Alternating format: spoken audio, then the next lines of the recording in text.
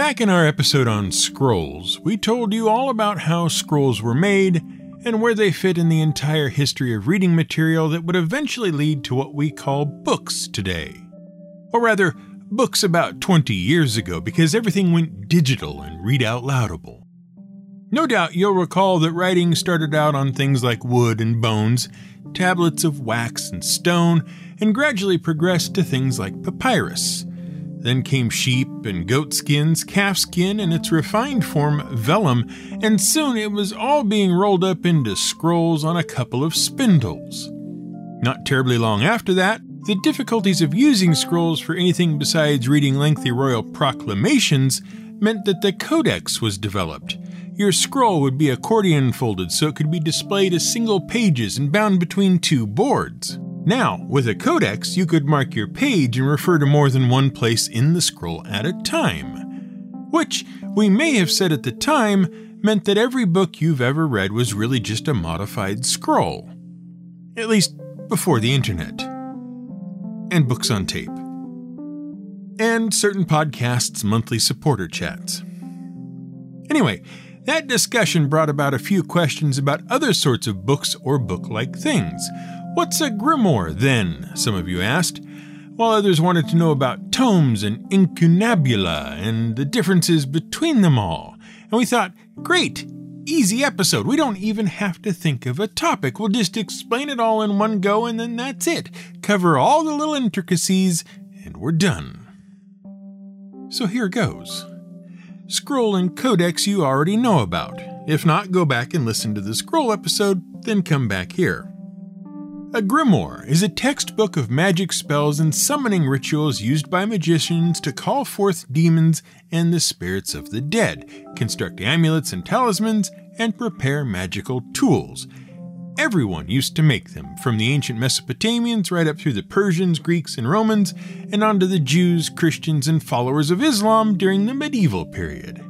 Even some of the various popes used them. Much like today, they all claim to tap into some more ancient form of magic, regardless of what period they were actually written in. But most turn out to have tapped into the imaginations of their current-day author instead. The rest were pretty much reprints of earlier, not quite as ancient as they claimed, works. A tome, on the other hand, is a word used to refer to particularly large books, especially if they are one part of a larger set. Say, one of the volumes of the old Dead Tree versions of the Encyclopedia Britannica, or the full Oxford English Dictionary. They're heavy, full of paper, and generally so big they need their own little stand to sit on so you can read them. Your local library probably has a really large reference work out on display where anyone can look at it, which would qualify as a tome. And an incunabulum is any book printed on a press before 1501, usually from a wood block rather than movable metal type. Incunabula just means either swaddling clothes or cradle, and was meant to imply the earliest or first stages of anything to which it was applied.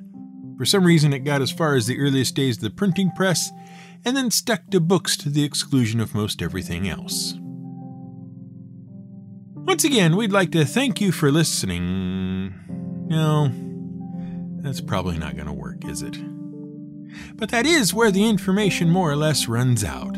There's just not that much to actually know about the various kinds of books. Once you have a book, all things that look like books are books, just with specialist names.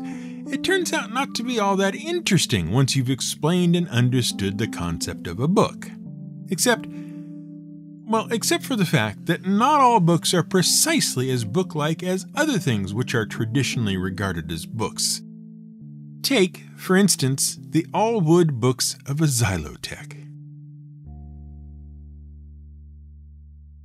This is GM Word of the Week, and I'm Fiddleback.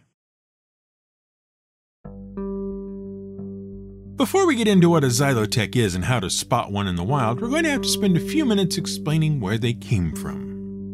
You see, towards the end of the Middle Ages, which, as you will recall, was right around 1500, a year selected as the arbitrary point where the Dark Ages ended and the Renaissance began, even though we know there's no such thing as a hard and fast boundary between the two, and it was more of a gradual shifting of one into the other over the course of many years, toward the end of the Middle Ages, it became fashionable for men of learning, men who wanted to be seen as intelligent and well-read, and most of all, as masters of all this new learning and all these new fields of knowledge that were popping up all over the place. It became fashionable to display the signs of their knowledge in a prominent way. And so, we presume to the dismay of many a housewife of the day, they would leave the fruits of their knowledge scattered all over the place. Remember that just at the turning of the Dark Ages, a sudden interest in the natural world and its workings were all the rage. Why, you couldn't be anyone important at all if you weren't peering into the deep, dark recesses of Mother Nature trying to work out how frogs happened, or why birds turned into fish in the winter, or even which plants were good for treating headaches. See our episode on willow bark. So it became the fashion in certain circles to signal your intellectual interest in the natural sciences by leaving bits of it laying all around your home. Again, we're sure, much to the consternation of your significant other, who probably wasn't as interested in the natural world as they were in the unnatural way you kept bringing bits of it inside. Much like a cat which has recently caught something terminally squeaky. So, also like a cat, you'd capture some poor defenseless bit of moss, mollusk, or mouse, plop it down on the furniture or floor, and wait for your friends to come around and admire it. Which they inevitably would, because they were doing exactly the same thing with the expectation that once they had visited you, you would in turn visit them and make all the same noises of admiration.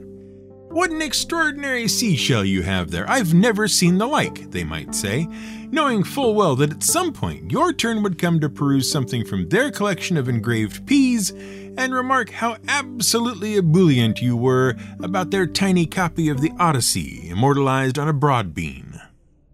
Even if you weren't. But you would be, because in the late 1500s, men of learning liked nothing more than to both learn and be entertained. Knowledge for its own sake was fine, of course, you had to have that, but it was also a bit boring all by itself. Far better it was if the knowledge, or rather the ignorance engendered by the knowledge, was also a source of entertainment. It was very much of interest to the neophyte scientists of the day to try to work out how the world worked.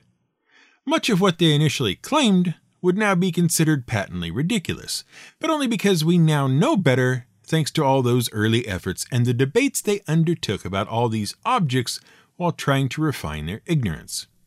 Sure, we know many birds fly to warmer climates in the winter now, but back then no one could quite work out why they disappeared each fall and returned in the spring. Some people thought they went to the water and turned into fish for half the year. It wasn't right, but you try explaining it if you don't know about migration. Which few people really did until about 1822, when a European white stork turned up in Germany with a 30-inch African spear through its neck, and people started putting 2 and 2 together to reliably arrive at 4. Anyway, all these seashells and rocks and bits of plants and dead birds and stuffed alligators and things hanging around the place were getting out of hand, especially since so many of the people who were interested in them were what we now call Renaissance men. Which means that they were men who had a wide variety of interests, knowledge, and specialties, and were constantly experimenting on their ever-growing collections and learning more. Men of the Renaissance. And here we're just going to stop and say that yes, there were some women involved in all this too. But by and large, the people that got written about and remembered were the men. It's not right, it's not fair, but it is what happened. See, starting in the 9th century, something called scholasticism cropped up. Basically, it said that Aristotle was the best and smartest guy ever, and as such, you could save a lot of educational time by just studying Aristotle and his methods and your Bible. Hopefully, by a series of reasoned debates, Aristotle style, you could reconcile some of the many contradictions between, say, the philosophical world and your basic Christian teachings. Eventually, it worked so well that some people began applying the Aristotelian method to things beyond the Bible and philosophy as they explored the emerging new areas of knowledge. Except, of course, the average person wasn't allowed to and wasn't able to study the Bible on their own, by reason of it having been rewritten in a language they didn't understand: Latin. only certain people knew Latin. The common man didn't, so they found themselves cut off from the ability to independently learn about not only their own religion, but the world around them as well. So the pursuit of knowledge in medieval and Renaissance Europe was left, by and large, to the priests and clergy of the Christian Church. And so, they soon became the keepers of most of the free-range knowledge running around at the time. Aristotle and his philosophy and your religious dogma all came under the Church, and the Church only worked in Latin, and no one who wasn't already a priest was allowed to learn Latin, and this double especially excluded women, because women weren't allowed to hold positions in the Church in the first place. So no Latin, no schooling, nothing. Most women never had the opportunity to learn what they needed to learn in order to contribute to all the natural science going on by the time the Renaissance really got rolling. Eventually, thanks to numerous reforms and people entering and then leaving the clergy for a variety of reasons, but taking with them the knowledge they had gained there, it became possible for some men to know more and think about more than the Church would really have liked. As we'll see. Now, some women, a very few, mostly in and around Italy, did manage to learn Latin and gain access to other areas of the new knowledge through their husbands or fathers. This let them in a tiny bit to assist in making discoveries in the Renaissance world. However, the majority of Renaissance women who did contribute to science at the time did so under the auspices of their husbands, employers, or male friends. Tycho Brahe's sister Sophie helped him take notes on the Nova of 1572. John Dee, mathematician and magician, made observations of his wife, Jane Froment, as part of his studies. And the Italian naturalist Aldrovandi married his second wife, Francesca Fontana, not just because she had a sizable dowry, but because of her learning. Which is a good thing, too, because Ulysses Aldrovandi had a lot on his plate, what with being the father of natural history and a true Renaissance man, with a varied interest and knowledge in several different fields. He studied law, Latin, mathematics, and philosophy, and branched out from there into logic and medicine. But then, he said the wrong thing and got himself arrested for heresy in 1549, which most people would consider to be a bad thing. The getting arrested part, at least. And the thing about this was, a lot of people, well-educated people, learned people, were getting arrested for heresy around the same time. All this learning about the natural world and then talking about it or writing about it was a real problem for the Church of the day, who felt threatened because not only was their absolute authority being called into question, so was God's. As the Church gathered up all the various heretics that were suddenly cropping up all over the place, they'd arrest them and hold them for trial and eventual sentencing. Which meant that when Aldrovandi was sent to Rome under house arrest, he was in some pretty good company. From local scholars and other heretics from around Europe, he developed an interest in botany, zoology, and because there wasn't a word to describe an interest in rocks and things, invented the term geology to cover the study of the structure of the earth and the rocks in it.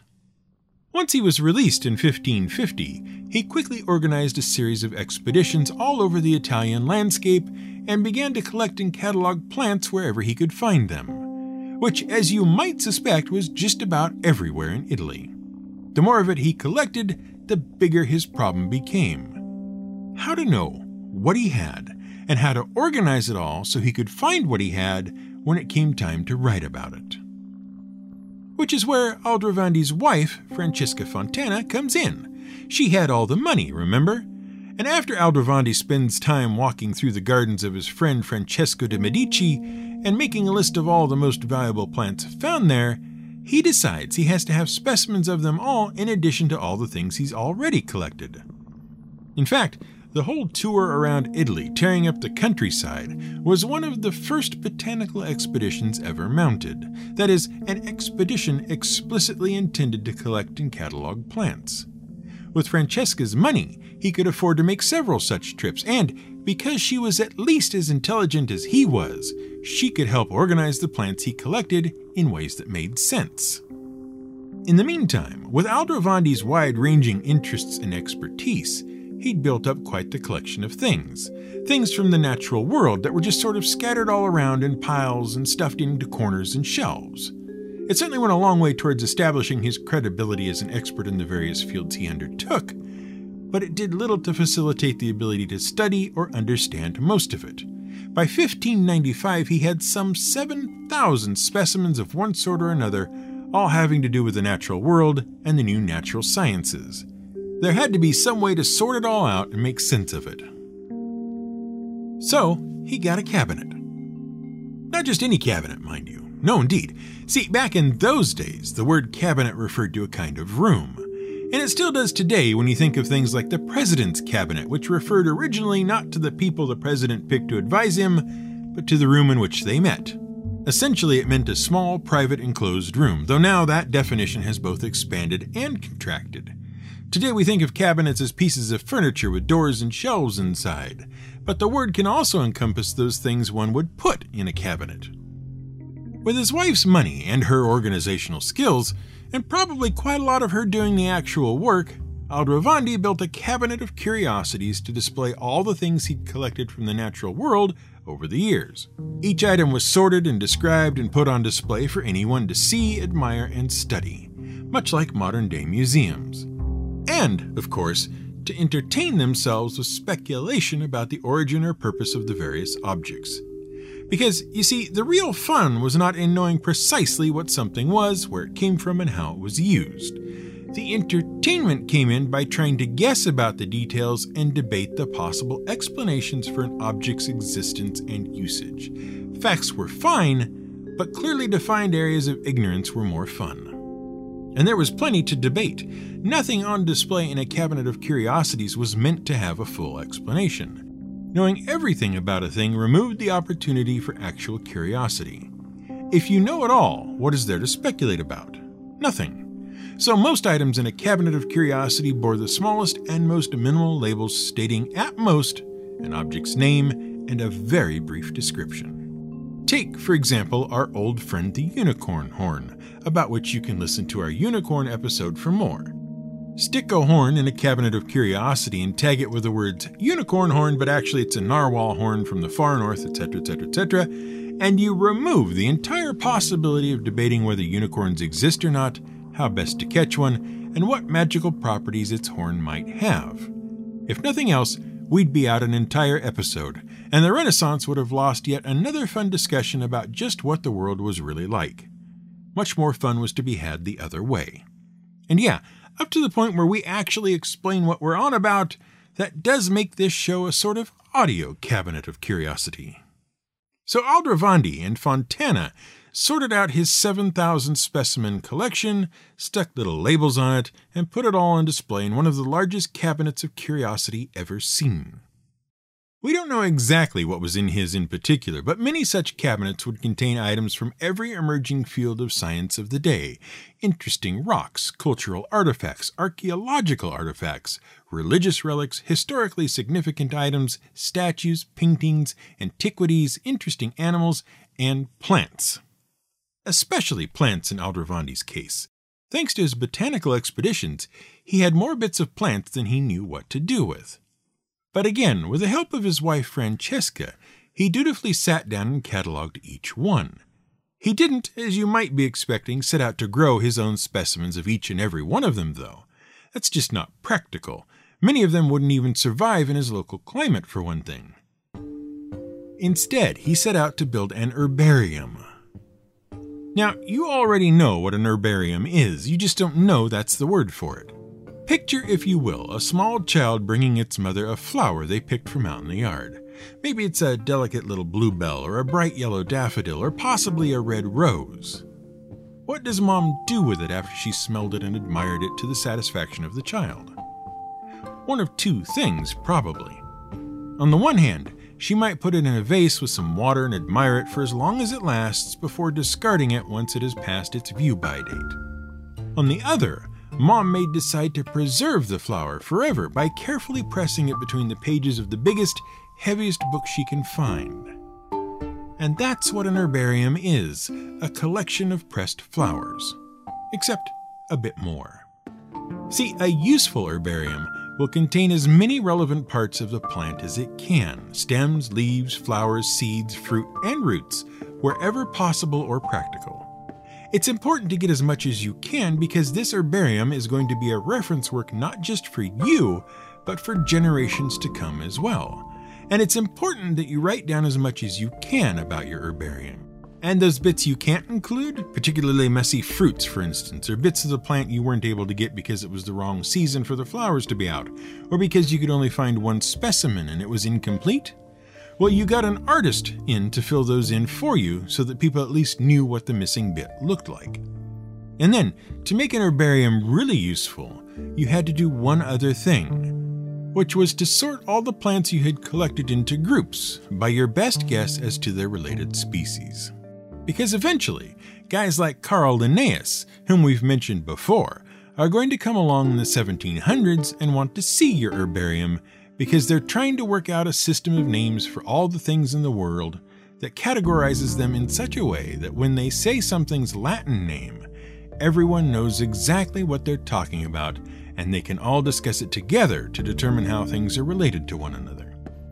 And then, science is really going to get going once everyone understands what everyone else is really talking about. Suddenly, it's possible for anyone with an interest to not only know things, but to be able to learn new things about the things they know and share their discoveries. But maybe you've spotted the problem with an herbarium already. Sure, it works great for most plants. Anything soft and squishy enough to be made flat and at the same time be preserved by the process, which many plants can be, is fair game for an herbarium. But there's a certain type of plant which does not avail itself of this process. It's very hard to squish a tree between the pages of a book.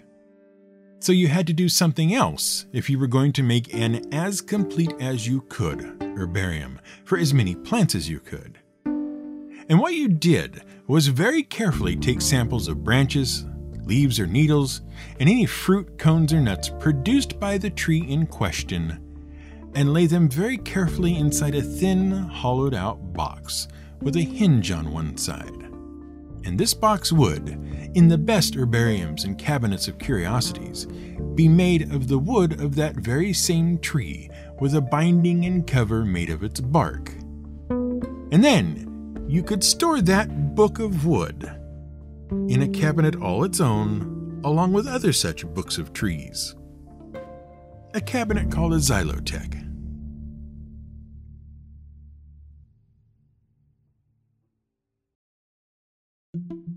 Once again, we'd like to thank you for listening to another episode of the show. The presence of your ears is a delight, and we're quite happy to fill them with knowledge and entertainment.